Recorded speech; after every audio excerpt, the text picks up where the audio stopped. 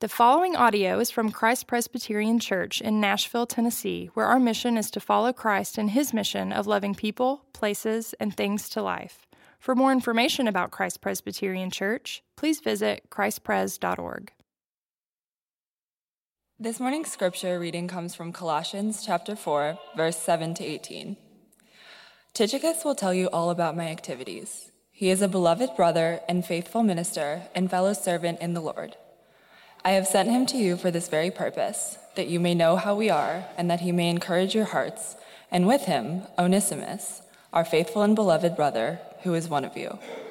They will tell you of everything that has taken place here. Aristarchus, my fellow prisoner, greets you, and Mark, the cousin of Barnabas, concerning whom you have received instructions. If he comes to you, welcome him, and Jesus, who is called Justus.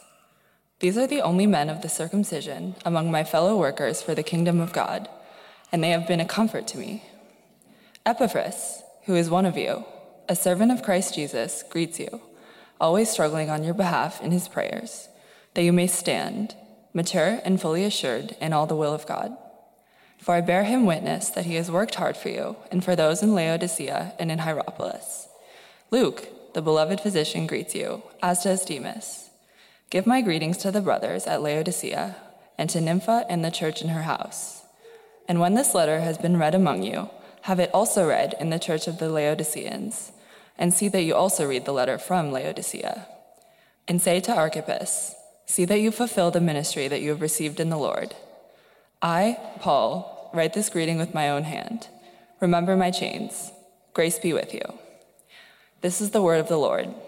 Praise be to Christ. Thanks, Jess. She did awesome with all those names. Some of you are like, if you ever ask me to read, don't ask me to do those passages. But she did awesome. You know, I don't know about you. I enjoy from time to time, and I haven't watched it in a little while, but Jimmy Fallon, and enjoy watching some of his shows. And I remember he's just so kind of easy and funny and light. And I remember him deciding to do this idea where one of these famous New York baseball players was coming back. He just got traded. This guy named Robinson Cano. I don't know if you follow MLB baseball. And he just got traded to the Mariners, and the Mariners were coming back to New York to play. And he had this great idea to get Robinson, like a cutout of Robinson Cano, actually, and set it down in like a public area of New York, and be out there with one of like, you know, a microphone and just say, hey, is there anything you want to say to Robinson? Like, ask New Yorkers, what do you think about the trade? So all these people, you know, come up and have different things. I mean, they're like yelling at this cutout. They're like, why'd you do this? Some people are more knowledgeable. Why'd you take the money? Why'd you leave us? Man, I mean, he was like one of these big time players. And then all of a sudden, Jimmy had the great idea of having the cutout, and then after about a minute of these people saying all sorts of horrible things, have Robinson step out, the actual Robinson Cano, step out from behind the cutout, and then see what people would do with that. And as you would imagine, it was quite stark. So they would be saying things sometimes not appropriate to say this morning, and he would step out from behind this cutout, and there they are, and then just be like, Robinson, and they'd hug him. Or they'd say, we're so glad you're back. You're the best ever. We love you. And they're like, wait, you just said this about me. I know what you just said. He didn't say that. He just steps out with a smile, and they just hug him and say hello. But it was genius, because it wasn't until Robinson stepped out that they saw him as a real person. Like, he's not just a cutout. He's not just some like cartoon character that plays baseball on, you know, the field. He's actually a real guy. And it's easy when you read a passage like this, as we're concluding our series on Colossians, and this happens a lot in Paul's letters, where he will finish in an epilogue and write a huge list of names. And it's easy to read those and kind of go, oh man, they're just kind of these characters. They're just in the Bible, you know. But they're real people. And some of them we know more about than others, but they're real people that they really interacted with that bring real story to the gospel. And when Paul writes of their name, and here's what's fascinating, the letter to the Colossians, Paul doesn't even know them. He doesn't know any of them. And so in Colossians, you see this list of names, and why does he here, almost this is one of the second longest lists of names that he writes. Why so many? Why put so much in it? Because he wants to connect with them through these people. He doesn't want it to be some sort of cutout. He wants them to know there is deep relationship here. There's a partnership here. And sometimes we could look at this and it reads kind of like, when we're looking at, you finish like a Netflix show, like the end credit scenes or pre-credit scenes where you can you can say, skip credits. Like most people do that in these. In fact, it's interesting. Most people don't even preach on this section. They just skip, or they take the last verse and maybe another verse. They just kind of push, skip credits. But Paul puts this in there. It's in the letter for us to see. And we're going to take a look at that together as we finish this communication that Paul had through the letter of Colossians. We're going to take a look at what do these names mean for us in two ways. First, that they're the people of the church. Like we're going to actually look at a few of them. Some we know more than others, like I said, and we'll talk about who are the people of the church. They actually have stories. They actually have connection to Paul, relationships. Some of them kind of checkered relationships. And then what is the partnership of the gospel? That's a language that you see maybe through here. What's the partnership that he has in the gospel with them? So the people of the church and the partnership in the gospel. Now, all of these people, like I said, have different stories and connections. And as we said, they're like real people. They aren't cartoon characters. They all have a moment and two. And in fact, this section could be broken up in a few different ways. It could be broken up in there are people who carry out the letters. There are people that are greeters. I mean, you could talk about this in a myriad of ways. At some point, we probably could sit down outside of this, and I'd encourage you to do it. Maybe this is a homework, take it with you assignment. Take this chapter and look up all these people in the rest of the Bible. Their names pop up in different ways throughout the scripture. And you can see what that means.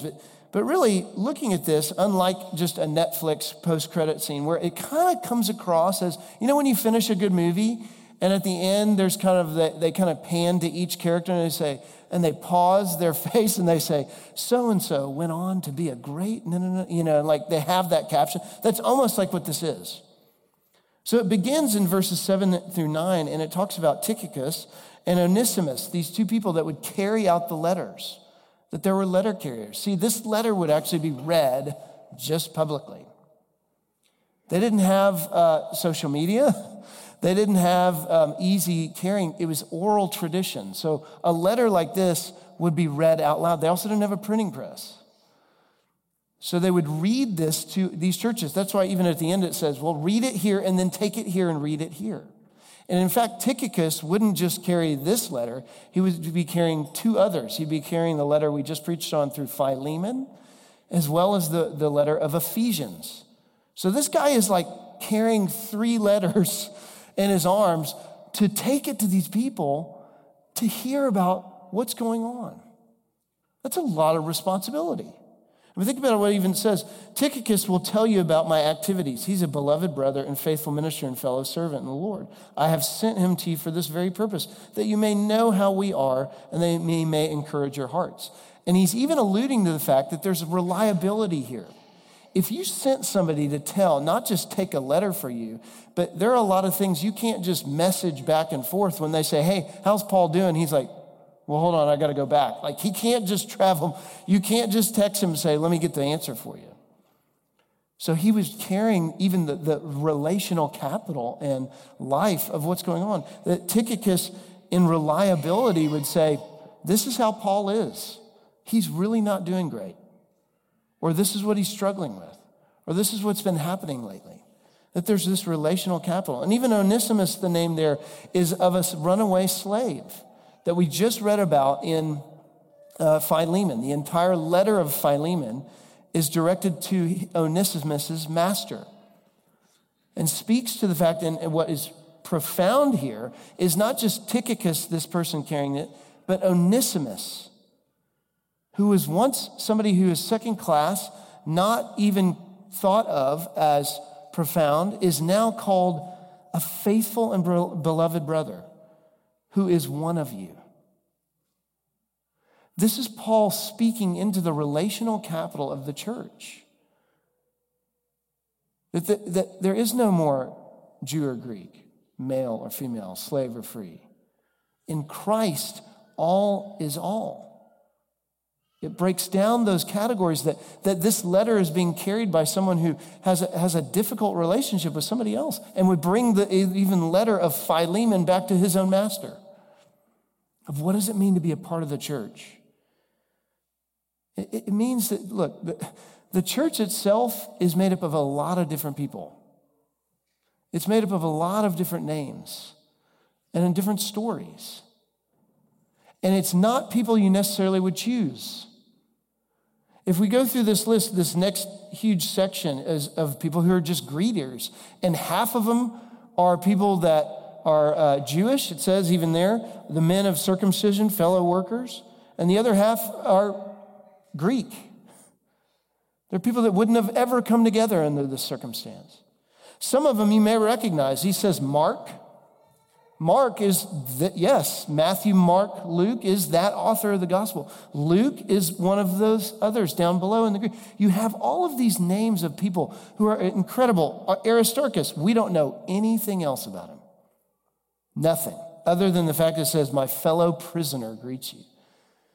But the fact that this person, fellow prisoner, would be willing to submit himself in the life of Paul, to be in that relationship, to submit himself, to put himself maybe even in chains possibly, to be that much in a relationship with Paul and others and identified with them. Why? Why are all these names in here for this?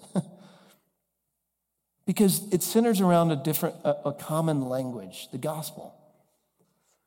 It centers around that. And it's easy, I think, for us to look at what is the church really made up of? Is it people who have the same interests, live in the same area? It could be some of that. Oftentimes it's made up of that. But really, the church is made up of the ones who are called by God together. In fact, the word ecclesia, called, it means the called out ones. It means you're called out of wherever you are into a family that you actually probably wouldn't choose or think about or even care about. It may even have complete social, as we see with Onesimus and Tychicus and others like Aristarchus and Mark, completely different relationships. Mark, by the way, and this is something interesting, Mark's relationship, and as you see him, the cousin of Barnabas, it actually talks about that Mark here and in Acts, this is 12 years after Mark and Paul had such a severe disagreement, and you can read about it earlier in the book of Acts, such a severe disagreement because Mark kind of deserted Paul at a certain time. Paul said, I don't want him. Somehow in these 12 years, there's been reconciliation. That reconciliation takes place in the church. And even on further down, when it gets to Demas, this name that you're like, Demas, there's no other mention except for one place where it talks about, well, Demas deserts Paul. What in the world? This is such a strange thing. And yet this is the life of the church. We just put up a bunch of adults on down the children up here. And one of the things that I think is beautiful and I really celebrate about what has happened in our church is the intergenerational life of Christ Pres Music Row. And also another thing that we celebrate is the diverse neighborhoods that are made up of our church. That there are people in this place that may have not met one another, but because of the relational capital, because of you being in relationship in certain places throughout the city and your connection within that, the church is your place. The ownership of those who are lined up, this church is not about me. Notice what Paul says here, it's not about him. These are co-laborers and co-workers in the church together with him. And that's why they're considered partners. In fact, the word worker in there is listed over and over and over. And it's a word that it doesn't mean like you just pick up something and kind of help out. It actually is one that brings such sweat to the brow, such pain and agony. It almost refers back to what happened in Genesis chapter 3 when it talks about work in the garden by the sweat of your brow. It's that the work is being done within. It's so difficult and powerful. But that we're doing it together, that it's not owned by one single person. It's not all about Paul. It's all about all of them. And the greeting is bringing them together. As one theologian I love said, he said, the church is made up actually of natural enemies. And what binds us together is not common education, not common race, not common income levels, not common politics, not common nationality, not common accents, or common jobs, or anything else of that sort. Christians come together because they have all been saved by Jesus Christ. They are a band of natural enemies who love one another for Jesus' sake. If we really want to transform what it looks like to be a church, we have to care for those that we might not ever think that we would. We have to start interacting as, yes, those who once were enemies, both of the Lord and one another, and now are friends and even in relationship, because the one who we were enemies against, unreconciled to in Lord Jesus, now are close. Once strangers, now made friends and family. One of my dear friends years ago had a brain tumor.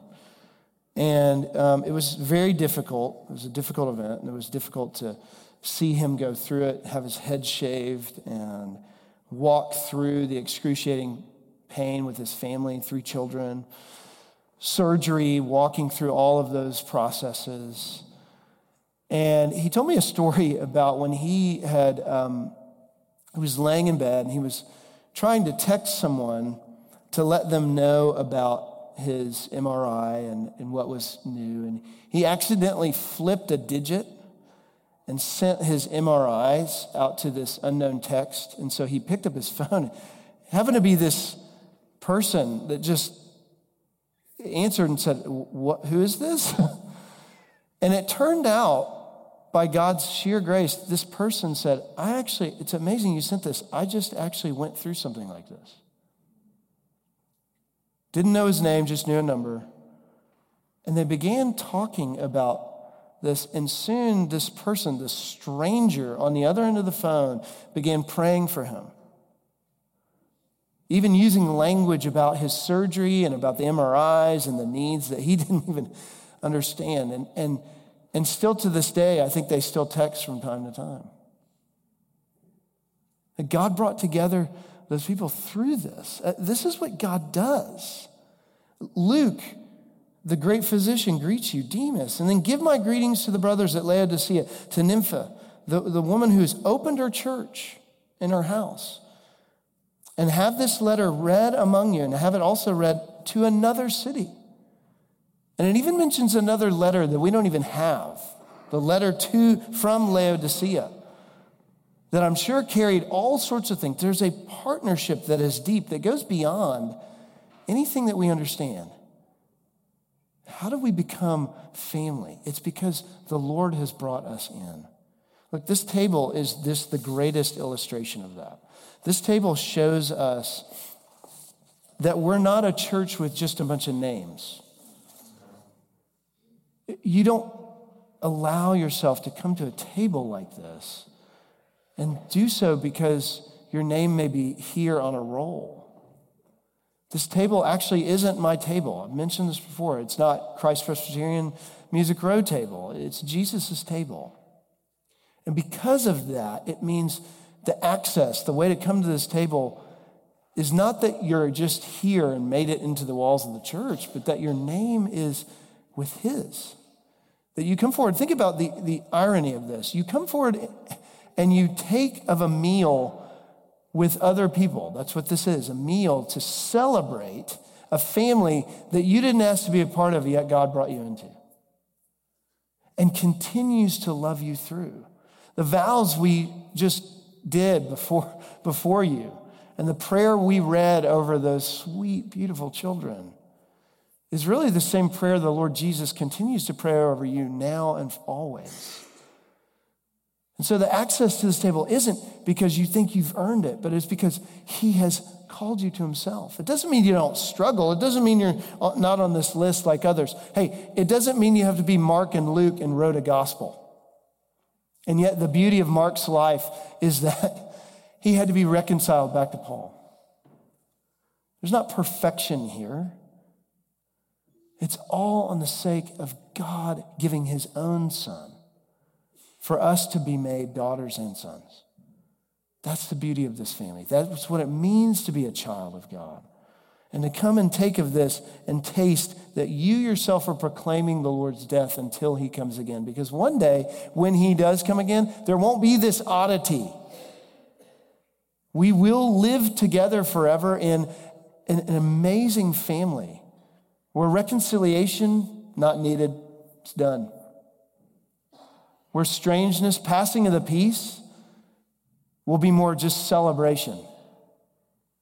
Not, oh, hey, nice to meet you. It'll be like, wow, you're here too. We will celebrate this meal forever. It's a taste of glory, a taste of what we show as a picture to the rest of the city and the rest of this world, that we're not just a list of names, but that the real Son of God took on flesh just like we have to show us, guess who really came out from behind that sign? That Jesus isn't some cardboard cutout. That to address your sin and bring you in as a family member meant that he, with all the nasty things sent to him and spoken of him, still took on flesh so that we might be made daughters and sons of God. Amen? Amen. Let's stand together.